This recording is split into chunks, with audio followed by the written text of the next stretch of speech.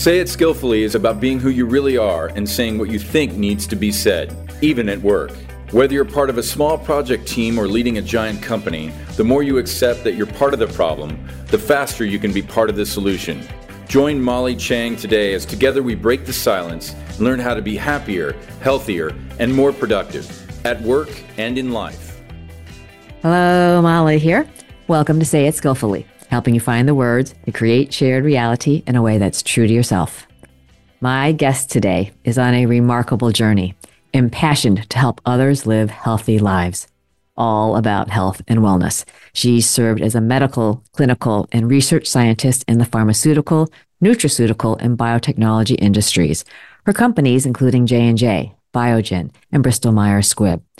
She's a creator at heart, having started numerous enterprises. Her book, Cure the Causes, is being translated into 26 languages, and she has 12 more books in development. She's a role model of lifelong learner, from majoring in criminalistics and criminal science and psychology to getting doctorates in psychology and philosophy and continued postdoc work in nanotechnology and bioengineering. And while she's had many professional roles, she is most proud to be a mother of 4, a daughter, sister, friend, wife, and cancer survivor. A very warm welcome to Dr. Christina Rahm. Thank you so much. I'm honored to be on your show. I really am. I love what it stands for. Well, I love what you stand for, and it's a real privilege for me to have a chance to chat with you, and I'm really keen for listeners to hear from you. I am wowed by the range you have and all you do, and how you've turned your struggles with health into helping others live super healthy lives. And you seem to have found your own true north and made the choice to find success on your terms, which is really what I hope for all those listening. So I'm really grateful for you taking time to share your journey with us. Thank you so much. It's been a journey like everyone's, and I'm glad that I get to share a little bit of it today. So take us from the beginning, growing up, little girl somewhere. Yeah. I grew up in a small town of Dexter, Missouri. In the Boot Hill of Missouri, and it was a farming town. And so I was a premature baby, so really sick as a little kid, but had a lot of energy. Was a tomboy. I used to climb to the top of the trees and had a very vivid imagination. For 3rd grade, I asked for a National Geographic and a thesaurus, and I was really about learning.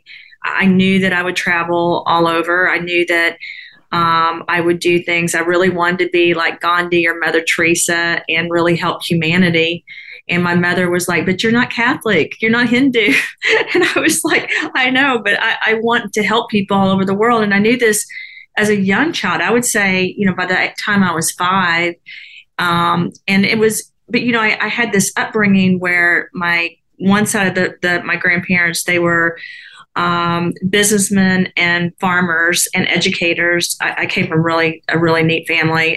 The other side, they were farmers and also business educators. So I was exposed to that really on both sides. But my parents met when they were 13 and 14 and then stayed together and were amazing parents. They really were. But they really protected me. So I had an older sister and a younger brother, but with me, they always said I was special, and I hated that. I used to say, "What does that mean? I don't like being called special." And my mom was pretty protective of me.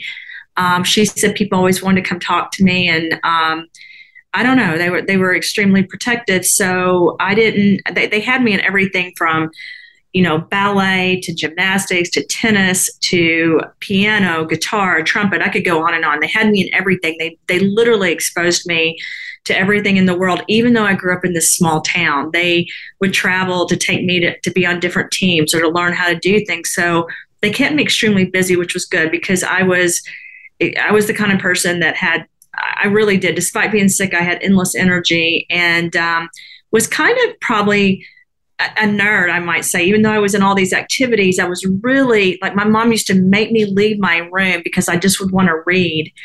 And I had friends, but I had a lot of friends actually in this small town because my family was pretty well known in that town.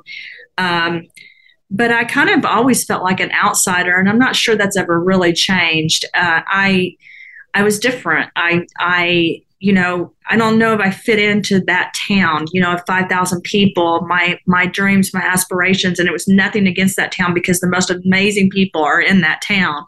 It was just that for some reason I knew that I wouldn't stay there and I was going to do different things. But, they had me in extra classes and everything growing up. And I had these dreams of helping and healing. And I used to make these concoctions to try to help my friends get better.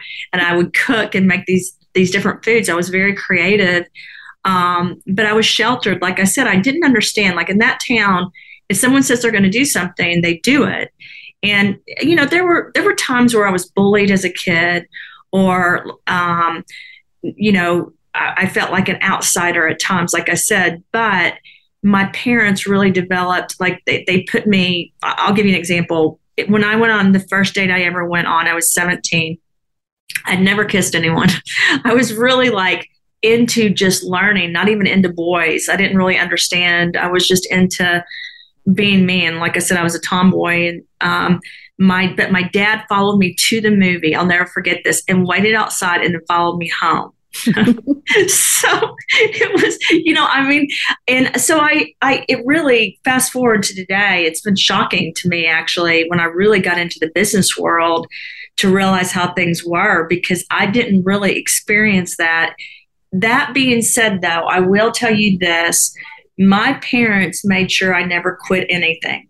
So if I started something, I had to be in that sport for the whole time, or in that play, or whatever I was in. And I ended up, I ran the 800 mile for the track team in high school, and I was state champ. I won state. I did all these different things in track, but I hated it. But they made me do it because I was good at it, and that really taught me perseverance. It taught me, to do things I don't want to do and to be strong.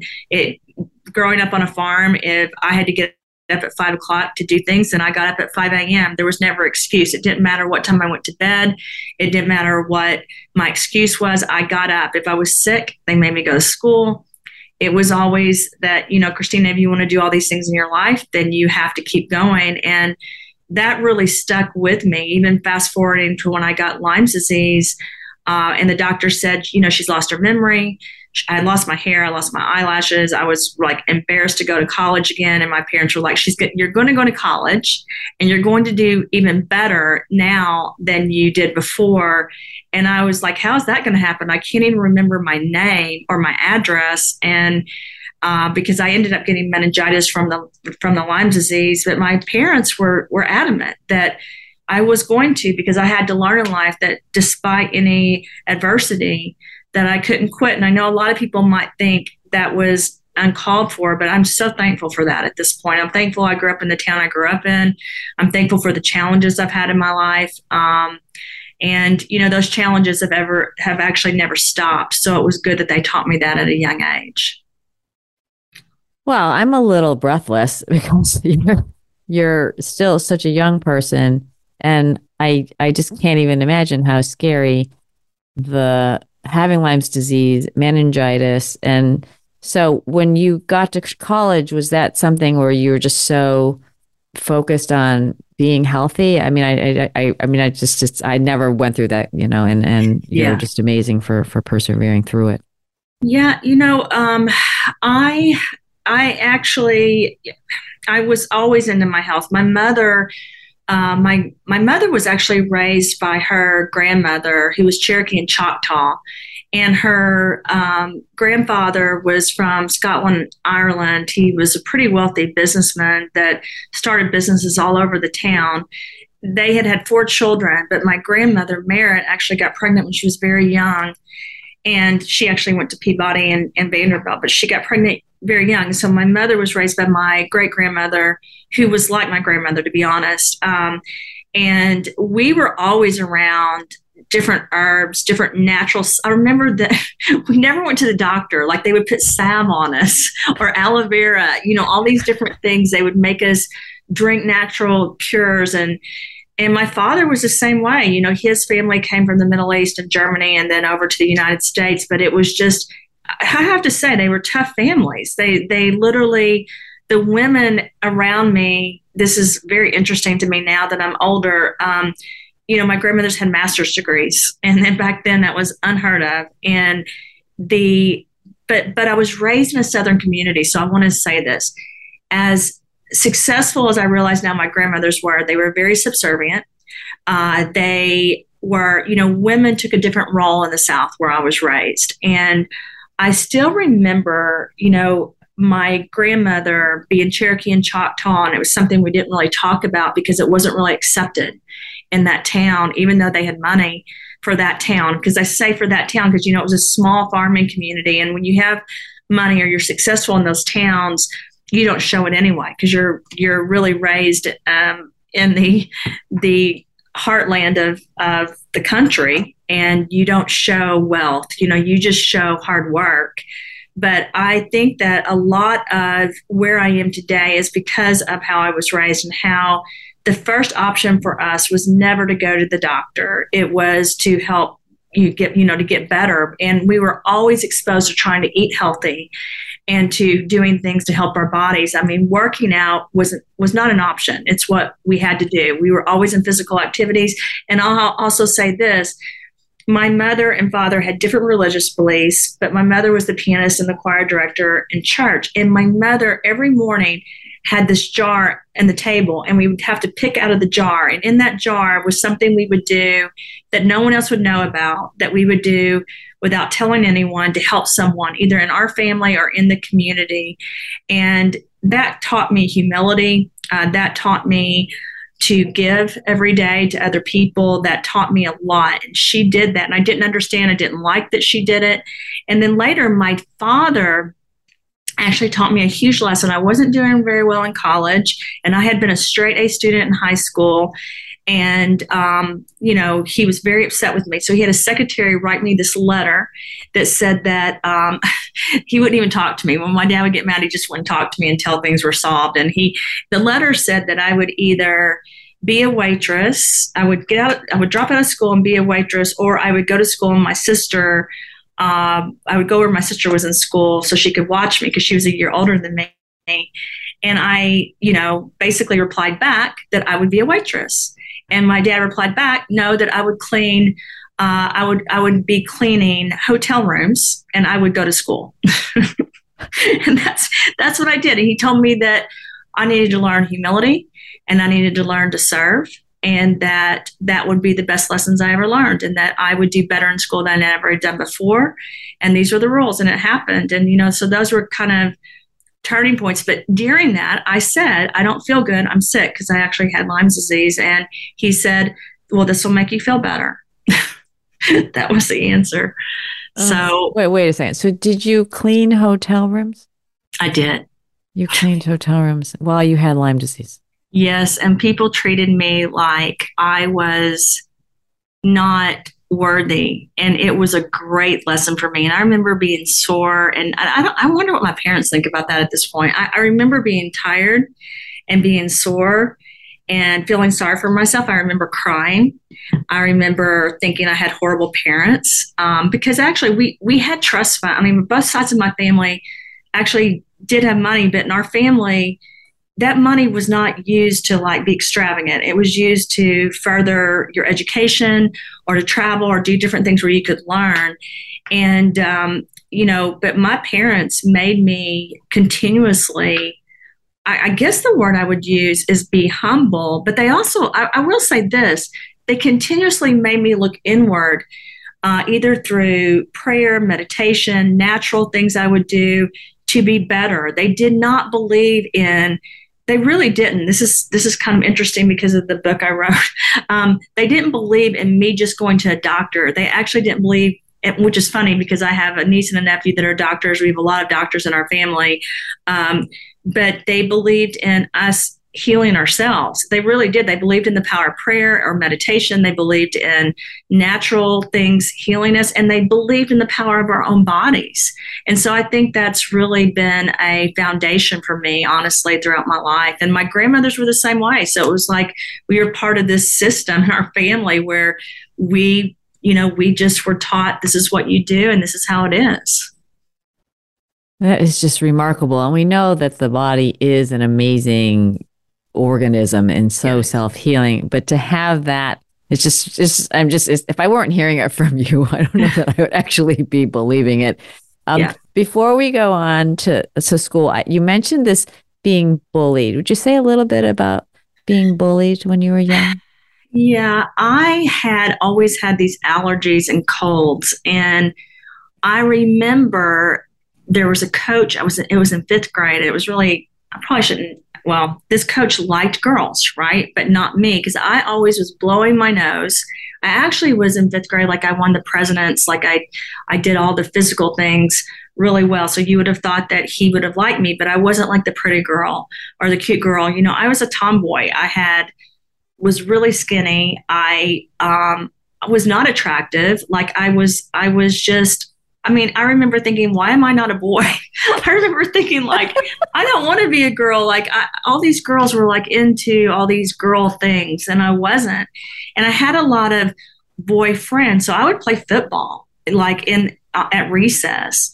And the girls would, you know, talk about me and they would make fun of me. And and I was very smart and they didn't like that either. And even in a small town, you have that, in that environment. And so I remember boys and girls making fun of me. And, I had a sister that was very pretty. She was a year older than me. She's one of my best friends. I love her. But I remember being, I wouldn't say jealous because I don't know that I get jealous, but I remember thinking, why is it so much easier for my sister than me? And, I was just awkward. And so I do remember at recess and I do remember coming home and crying. And I think that led me to have understanding for people. I think that led me to honestly having more of an imagination and throwing my mind into reading and learning. And I would, I would throw myself into learning about other countries and different languages and everything else. But it was hard. I didn't feel like I fit in, but I did have good friends. And by the time I got in high school, because of sports and because of the different things I was able to achieve, that changed. In fact, that same coach that made fun, because he made fun of me because I was always blowing my nose. And he actually made fun of me in front of all the kids. And my mother was a teacher, so she came in and had this huge argument. I still remember being proud of my mother for taking up for me. But that same coach was the track coach in high school. And, I was kind of like the star in that town. And he was really nice to me. But I remember I never really accepted him because he was a bully. I mean, he picked on me because as a fifth grader, a teacher shouldn't pick on you for being sick or not being as attractive. But those are facts of life, I think, that most of us have been through in some format, in some way. And all of that, like I said, helped shape me, I think, to make me a better person. I just want to hug your parents. I'm blown away. I'm blown away by the wisdom and the sense of doing what they thought was right for you. So talk about college. Did you have a grand plan? I mean, I don't know any other criminology majors, so I'm thinking, where did that come from? I was majoring in political science. I wanted to be a lawyer at one point. I wanted to be an artist. My mother was a musician. I was an artist my whole life, and also was in music, but not as talented as she is. But I really loved using my mind. So my mother always said, you would be the perfect lawyer. And so but the problem is the more I looked into that, the more I didn't want to argue with people. But I actually ended up getting an offer they submitted my application in college to be with the DOJ, and also I think the SEC, different groups offered me jobs. I had to do this whole background thing. They even went to my second grade teacher and looked at everything and my parents. And I was interested at one point in working in prisons and helping prisoners. I worked with pedophiles. I worked with abused kids, but I ended up really shifting that to psychology. So by my senior year, I started being more focused, which is my minor, in psychology. And that's where I got my master's in science and rehabilitation, psychology and counseling. I shifted, but I did apply to law school. But at the same time, I applied to graduate school and I was accepted. I wasn't 100% sure what I wanted to do, but I did know that I wanted to help people. And by graduate school, I was starting to get better. The Lyme's disease really affected me through college. In fact, I can't believe I graduated college because I went from being the straight A student to not being able to remember anything, and it took years. And I was really on a journey to self-heal during that time by doing a lot of natural things, which I don't think is typical for college students, but I really threw myself into learning about that. And so I got a graduate assistantship. So they paid for my college. I actually worked in the dean's office at 2 schools, Spring Hill and South Alabama. And I loved people. I remember I was the advisor that started the Gay and Lesbian society. Like at that time, it was kind of a major deal in South Alabama because Alabama at that point was a little different. I did a lot of different things to really start groups. And I look at it now where I guess people were considered different or special, like me, or outcast, or whatever words you want to use. But at the same time, I was nominated for homecoming. I was president of Panhellenic, Greek Woman of the Year. Like I started getting these awards. I started looking different. But I wasn't different. The truth is, I'm so glad that I was not this beautiful, young, I know this sounds odd, but I'm so glad I was so ugly, or unattractive as a kid, because I learned that what really mattered was the inside. And, my mom used to always say, pretty is as pretty does, or you can't judge a book by its cover. And so by the time I started looking a little different, I already had that core. I had that foundation. And another thing that happened during that, I remember when I was nominated for homecoming in the Greek system at South Alabama, you had to be nominated, and then they only picked, I think, 3 people out of all of the school, and I was one of them. And I asked my parents to come to homecoming. And my mother said, "We're not coming to homecoming." And my mother, by the way, was beautiful and won all kinds of awards. So she said, I said, "Why?" And she said, Christina, Jean, you can't hang an award on the wall when you die. When you die someday, no one's going to care that you won all these things, or that you look pretty, or that you have money. What matters is how you treat people. So no, we're not going to come to that. And they didn't. And I felt sorry for myself. And now I'm like, I'm really thankful for the lessons that they taught me. And honestly, I did not have parents that neglected me.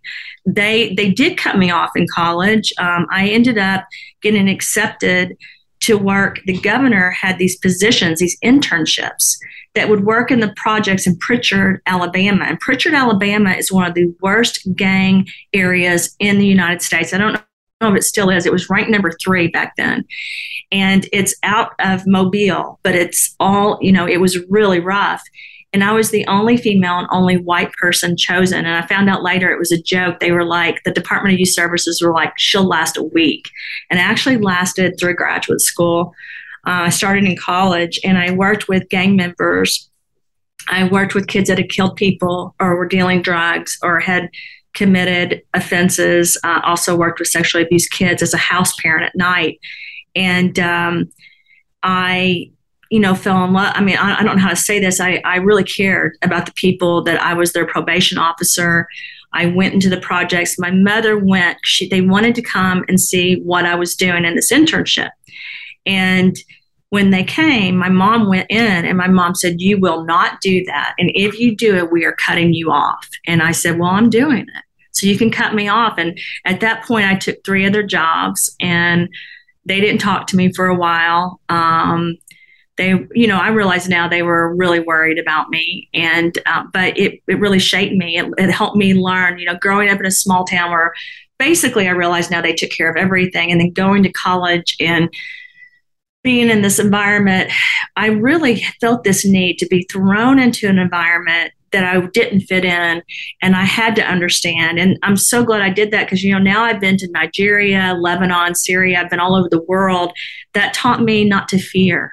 That taught me to also understand that just because I came from one way of life, my way of life wasn't better, that we all have a different environment we grow up in, and that you have to accept that everyone else has a different path, and you have to listen and learn and pay attention and not just think that your way is the only way. And that taught me a lot of lessons. Even my parents cutting me off taught me a lot of lessons. Wow, you are you are just making me smile and just I'm in awe. I'm absolutely in awe. I'm actually a little bit speechless. So you you know, did it dawn on you just how different you really were from all these people that you were just digging in, or were you just kind of heartfelt? You're just seeing people for who they are and not really appreciating that there's this, you know, this person who doesn't really fit in here, and she's found a way to make her way and create the connection and do amazing work. You know, I'm just wondering what you were thinking when you were doing it all. so, now, I ended up going into psychology, like I said, and I remember when I was working on my doctorate degree, they made us go, in my master's, they made us go through counseling. And they said, I remember it's so odd that you're asking this question. They asked me, do you feel like you've accomplished anything or what you want to accomplish? And I said, I don't think I've accomplished anything. And they told me that was a problem. They said that I didn't realize the things I was achieving. And I had this constant need that I was a workaholic and that I was basing my happiness on performance. And that wasn't really true. And I said that I'm basing my happiness on what I'm doing to solve problems and to help other people. And I just am not doing a good enough job. And that has driven me my whole life, is this concept of I'm here to help. This is my mission. Because I realized that at a young age, that's what I wanted to do.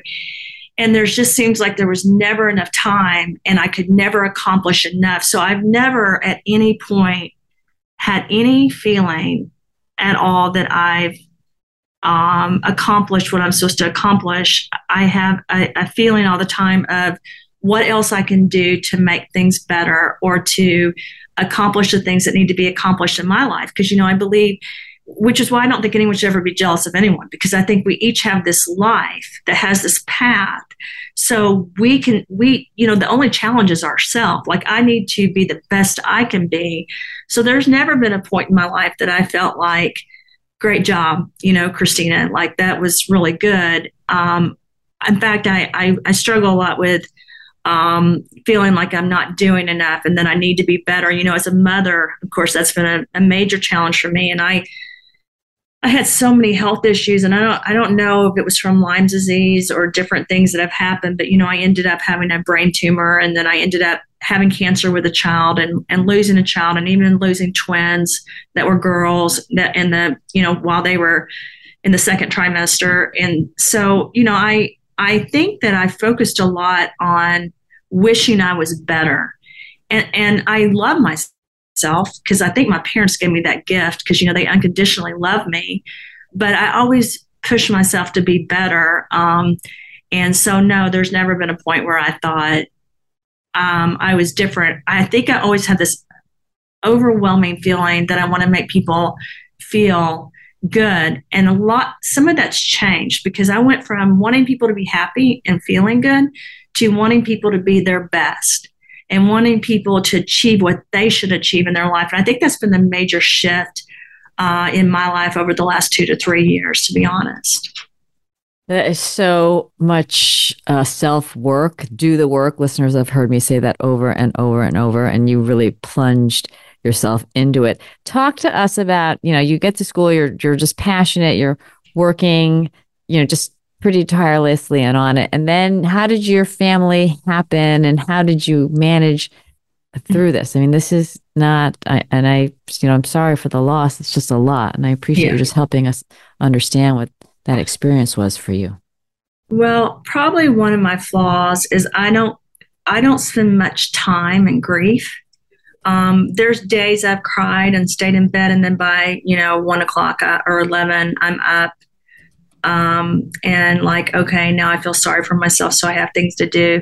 There's some stuff in my heart I could share, but it's a little bit too hard to share. I've had failure, I would say specifically with relationships. I'm just being honest, with men, because my whole focus, I really have always had this focus of helping others and helping people. And I never had this dream of getting married. I always did want to be around children. I love children and animals, but I always felt like I could help children in orphanages, or like I told you, I worked with sexually abused kids, and I always saw a need to help people. And I can always feel when someone needs help. I can actually feel it when I meet them.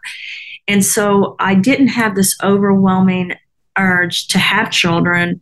I've been divorced a couple of times. I was in a marriage where I walked in and my ex-husband was with someone in our bedroom, for example. Like it was, I had some really, but I don't blame situations. I was, like I said, always super focused on my career. I do think I treat people good in relationships. I do think that I treat a significant other or anyone around me the same, but I also think it's probably hard. It was hard back then, especially to be in a relationship with me.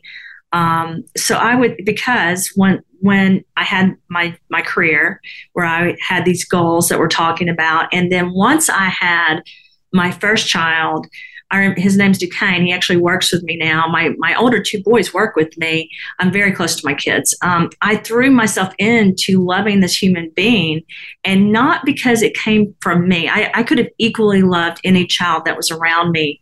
I just felt like my job was to guide them and to love them unconditionally. And that kind of overtook everything for me. So it was always my children, my job, and then other people. And so it didn't leave, I'm just being honest, it didn't leave a lot of room for a significant other in my life.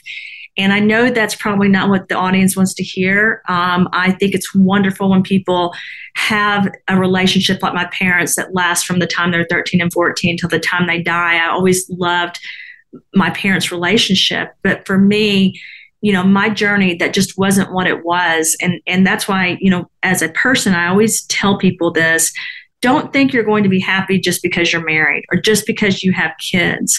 It has to be the journey that's right for you. And,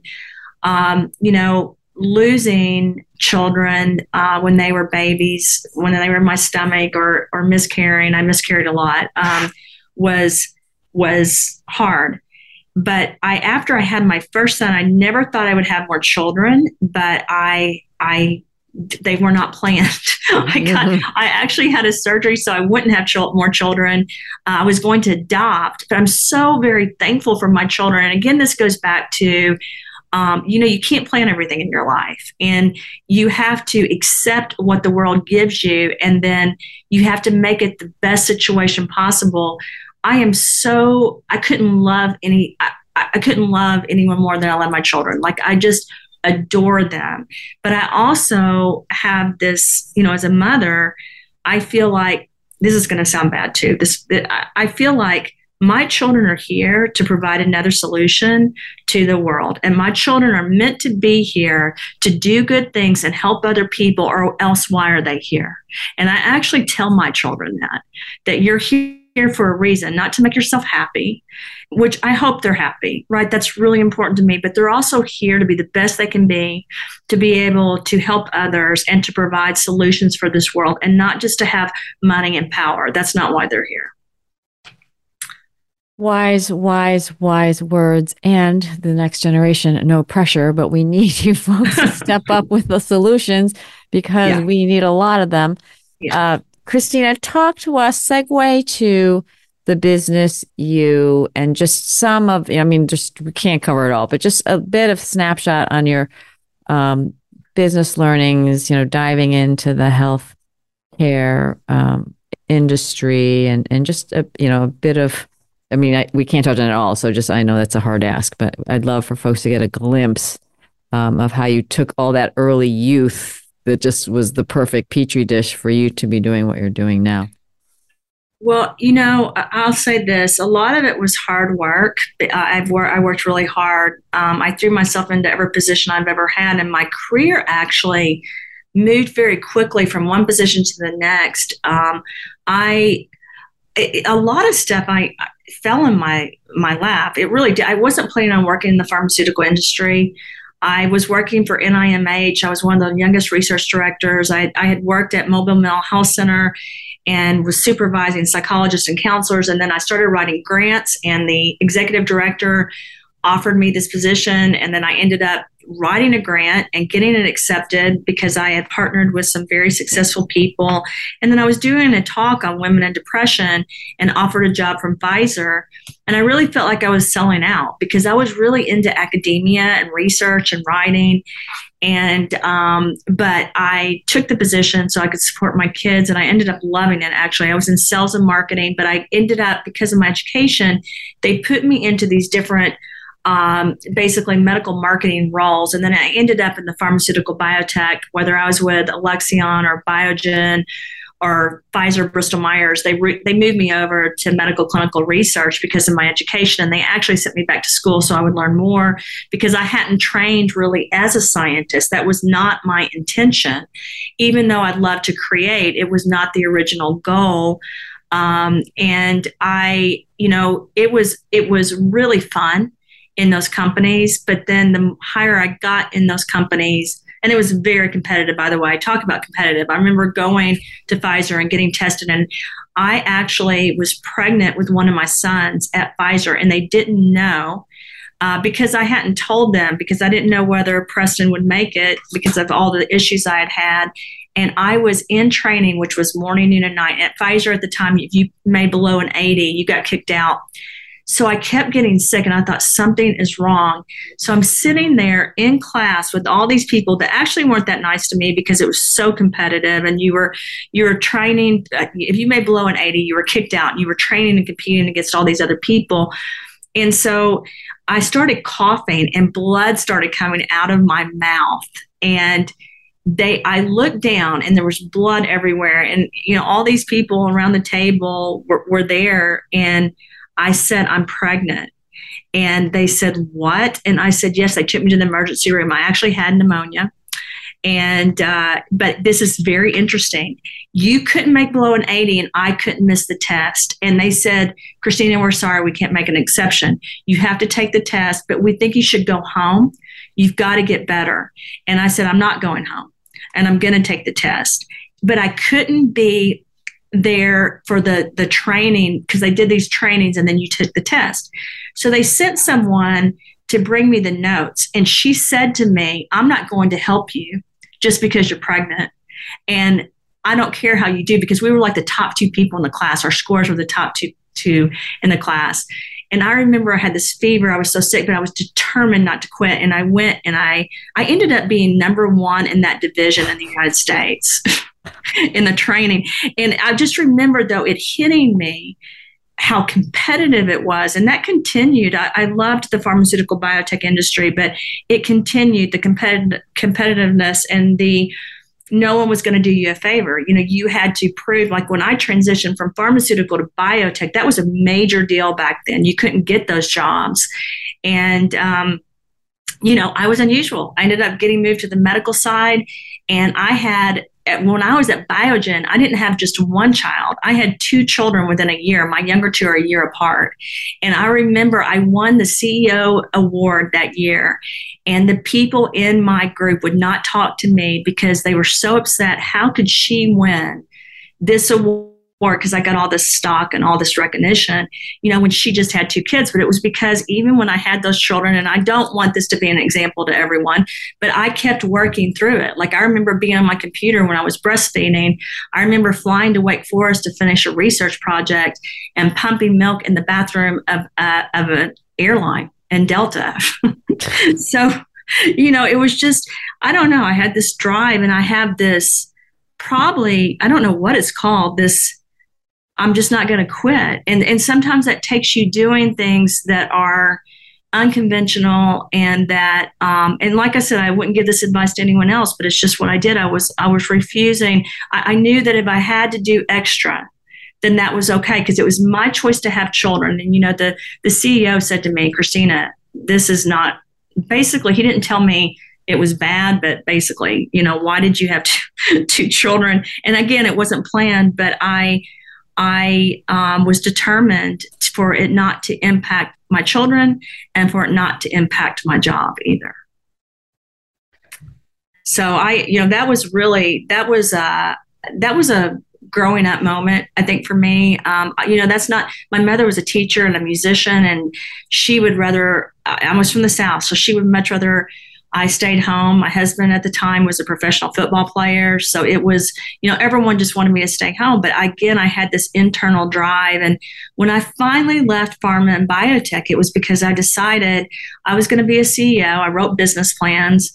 That was a very hard transition. I have been sued a couple of times because of being in a man's world. And again, I'm glad I'm a female now. I think men go through hard times, women go through hard times, but definitely there have been a lot of challenges. I think one of the biggest challenges is not having mentors, not having always people I can relate to.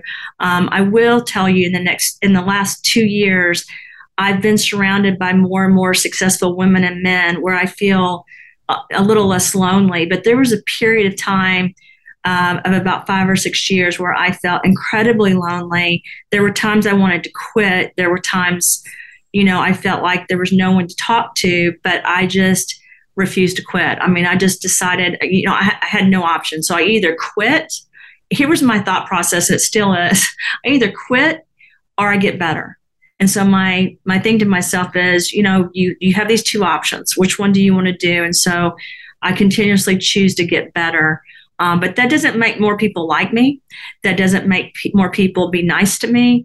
In fact, I think it can alienate people. Sitting in a conversation, sometimes I don't always know what to say because I can only talk about, clothes, or I can only talk about certain things for so long. And then I kind of want to go on to other things because I'm always wanting to make things better. But I will say this, I have all these weaknesses, but I do think one of the gifts that I was given was I do care about everyone I meet. My mother said to me, when you meet people, always find something good because there's always something good. And I've always done that. And so for me, I do connect to people. It takes me a little bit longer to get close to people now because I'm sure like most of your listeners, I have been hurt. I don't trust, completely until I get to know people. But I also think that's needed in life because I think to openly and blanketly trust everyone is not the wisest thing. And I wish I would have understood that when I was younger. I don't even know where to start other than I just wish I could give you a hug virtually over this. It's such an amazing journey as in business, with this leadership journey. And I'm really so happy that you're surrounded by much more supportive men and women alike. Just talk to me about, you've been in some of these big corporate environments. What do you think is needing to happen in these cultures to help them, I call it get out of their own way, because it's just, I think you and I agree, it just doesn't need to be this way. Yeah, I think that in these cultures, I've been to 85 countries. I've worked with governments and corporations, and I see it over and over and over. There's a lack of mentorship.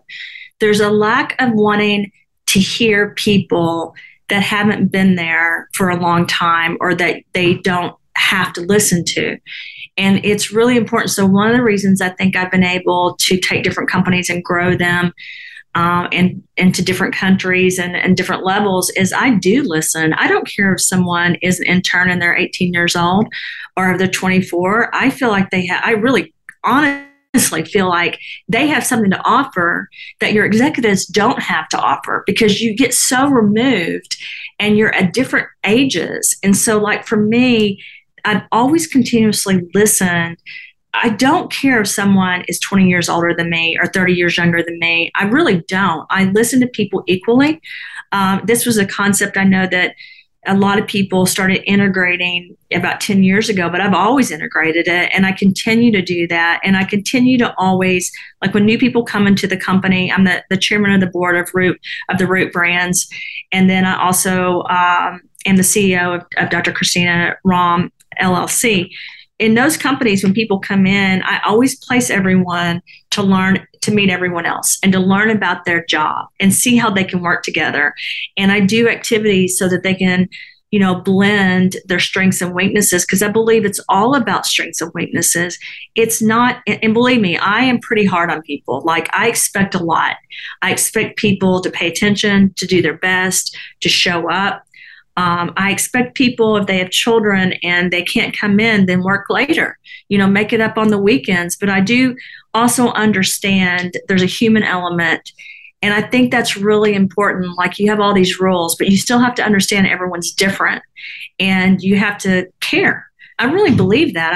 I don't believe the mentality of it doesn't matter, it's business, you shouldn't care. I do understand it is a business and you have to get things done and you have to succeed and you have to produce. But I also think we're humans. We're not a machine. And we have a lot of that in our lives anyway. We use a lot of AI. We use a lot of computers. We have things generated now. But I think you always keep that human component. And I think for me, it makes me want to be a better person, because I know there's other people that either look up to me or listen to me. And I don't take that for granted. I don't use that to my advantage to take advantage of people ever. I never get on a power trip where I think I am better than them, or I'm the chairman, or I'm the CEO, so I should be treated differently. I don't do that. Of course, I have assistants around me and different people that help me, and I do understand that my time is valuable, but I also understand so is theirs. And I think for some reason, the higher you get in a company, we lose that. We lose the understanding that we're there to teach.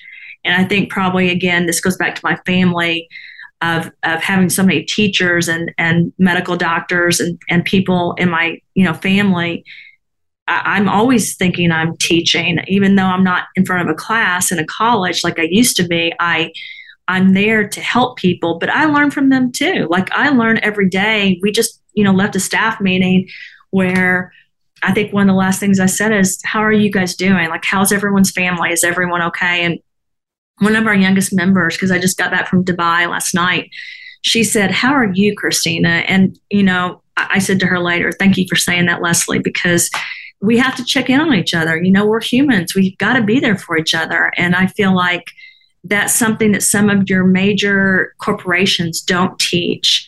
And I think they need to. I think it needs to be an important part of the industry. I think that we've got to change a lot of that.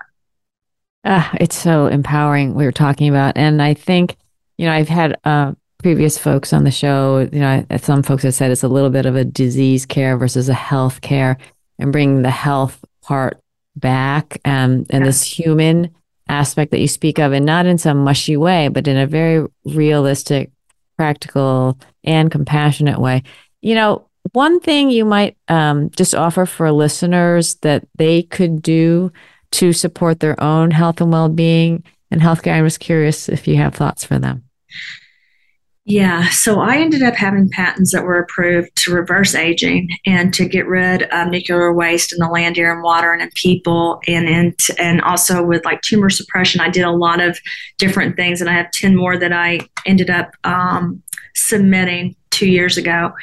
I have developed a line of products at the Root Brands that are to detox the heavy metals out of the body, because the mother passes on the heavy metals to the child, and our environment is extremely toxic, whether it's from nuclear waste. Nuclear waste does not, it doesn't even leave the stratosphere. So it's like all around us, pollution, environmental toxins, and, the World Health Organization, the UN, all your universities know that. But unfortunately, we haven't done anything about it.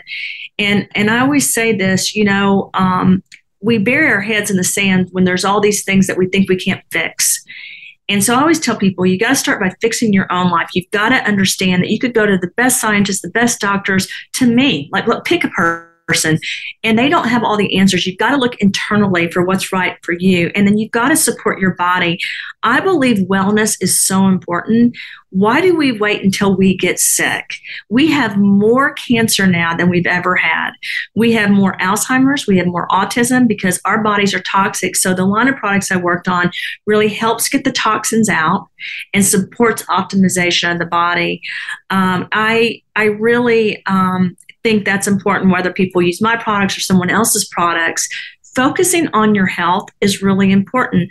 I just left an event in the metaverse in Dubai, and I'm going back to meet with the government over there. But whether you're in the metaverse, and I said this in a talk that I gave, or whether you're in Japan or you're in Nigeria or the United States, it doesn't matter where you are. You have this one house that you live in. You know, I travel constantly, but the house that I live in is my body. And in your body is a living, breathing city that you have to love and take care of. And just like in the real world, there's toxic people. In your body, you've got toxins and you've got bad cells. So your job has to be to clean those out and support your body. You can live to be 130 years old. We know that. There, you know, if you look at Time Magazine and Newsweek, there's been articles that talk about it. The truth is you can if you take care of your body. And we've forgotten that. We have forgotten how important the air, the land, the water is. We've forgotten how important it is to focus on our mental, emotional health, as well as our physical health. And so for me, this is really my mission right now is empowering people to believe in who they are and to give their body the best they can give. You know, your preservatives in your food are horrible. Your GMOs are absolutely horrific. Give your body natural things and then be part of natural solutions, whether it's Sadhguru and Save the Soil or whether it is, you know, the March of Dimes. I don't care. Give back and do good things for yourself because it matters. And it's not just physically. Your mental and emotional health are so very important. So you have to love yourself even when others don't. And I say that because, you know, you can't love others unless your body's okay, unless you're okay. So it's really important to focus on yourself and not in a way where it's just about you. It's not just about gratification. It's about doing something better for yourself and for the world. And that's what I really believe. I love it. Thank you. Thank you. Thank you. Folks, drchristinarahm.com. You can learn more about her amazing work and some of her organizations there. We could go on and on. Let me just bring to a wrap here a little bit of reflection. So assuming you are where you are, you got the kids and all, just a regret or do-over? I think that if I could go back, I would tell myself at a younger age to really empower myself and have more confidence. I really do. I think I would tell myself to listen to my discernment and my first initial gut feeling. I was brought up to love and forgive. And my mother always said 70 times 7, forgive. But I think it's equally important to keep people out of your life that are not good for you. And I always had this thing where I was trying to fix everyone, and you can only fix yourself. And if I could go back, that's what I would change. I would tell myself it's okay to walk away when someone's treating you bad. I actually went through an abusive relationship. I would go back and tell myself, that's not okay. You know, you deserve better. And I hope everyone that's in your audience knows they deserve better, whether it's a bad situation at work. You know, my parents taught me to never quit, but they didn't teach me to let people treat me bad. In fact, they used to always say, Christina, you're so focused on loving that you forget that, you know, you can't fix everything. And I do think if I could go back, I would change that. And I think I would understand that there are bad things. There are people that don't have good intentions. And I would steer away from that a lot quicker than I did when I was younger. I've learned that now. And I wish I would have learned that at a younger age. And I hope that your listeners learn that because each person is so important. No one deserves to be treated bad. Fabulous. One last question. What was it like for you to share your journey with us today? It was hard. I was trying not to cry. Yeah, it's not that easy, to be honest, to be candid and to be open, but I hope that it helps people somehow and makes their life better. So, yes, you, my friend, are courage personified. I want to thank you for sharing so generously. You inspire us all to know that we can make a difference and to dare to be the change we want to see in this world. And you, my friend, are a big part of the solution. So if I might be helpful in any way, you let me know. I am absolutely cheering for you, and you take good care. Thank you so much. I appreciate it. I really enjoyed talking to you and meeting you. So thank you very much. We'll look forward to crossing paths again soon. Absolutely. Okay, folks, my thought for the week, look forward more than you look back. And that is a wrap. Thank you for tuning in. Please be part of the solution and kindly share this show. Amplify Christina's voice. Reflect on your top takeaways and know I'm cheering for you to be who you are and say what needs to be said so that you and those around you have a shared reality, essential to make the best decisions, execute with speed, and achieve outstanding outcomes at work and in life. Homelessness is a problem that's more costly to ignore than solve. The U.S. spends $12 billion a year responding, but resources alone aren't enough. I'd like you to know there are cities and counties proving what does work. Partnering with Community Solutions, a nonprofit I'm on the board of, more than 80 communities around the country are succeeding in ending homelessness, beginning with chronic and veteran homelessness. They convene local leaders around data and are changing how they work and spend their resources, so homelessness becomes rare. More than half have already reduced the number of people experiencing chronic and veteran homelessness, with commitment to get to zero. What can you do? Visit www.built40.org and see whether your community is engaged. Contact your mayor and ask, do you know the number of people experiencing homelessness in real time? Do you know every homeless person by name? What are you doing to drive measurable reductions in homelessness? Please challenge the fiction that says homelessness is an intractable problem.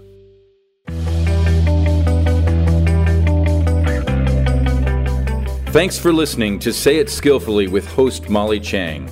Join us again for more ways to say it skillfully next Tuesday, 11 a.m. Eastern Time, 8 a.m. Pacific on the Voice America Business Channel. Follow Molly on LinkedIn and Twitter. Check out sayitskillfully.com and sign up so you don't miss her latest 90-second video. And please, be part of the solution. Kindly tell others about this program so they say it skillfully too.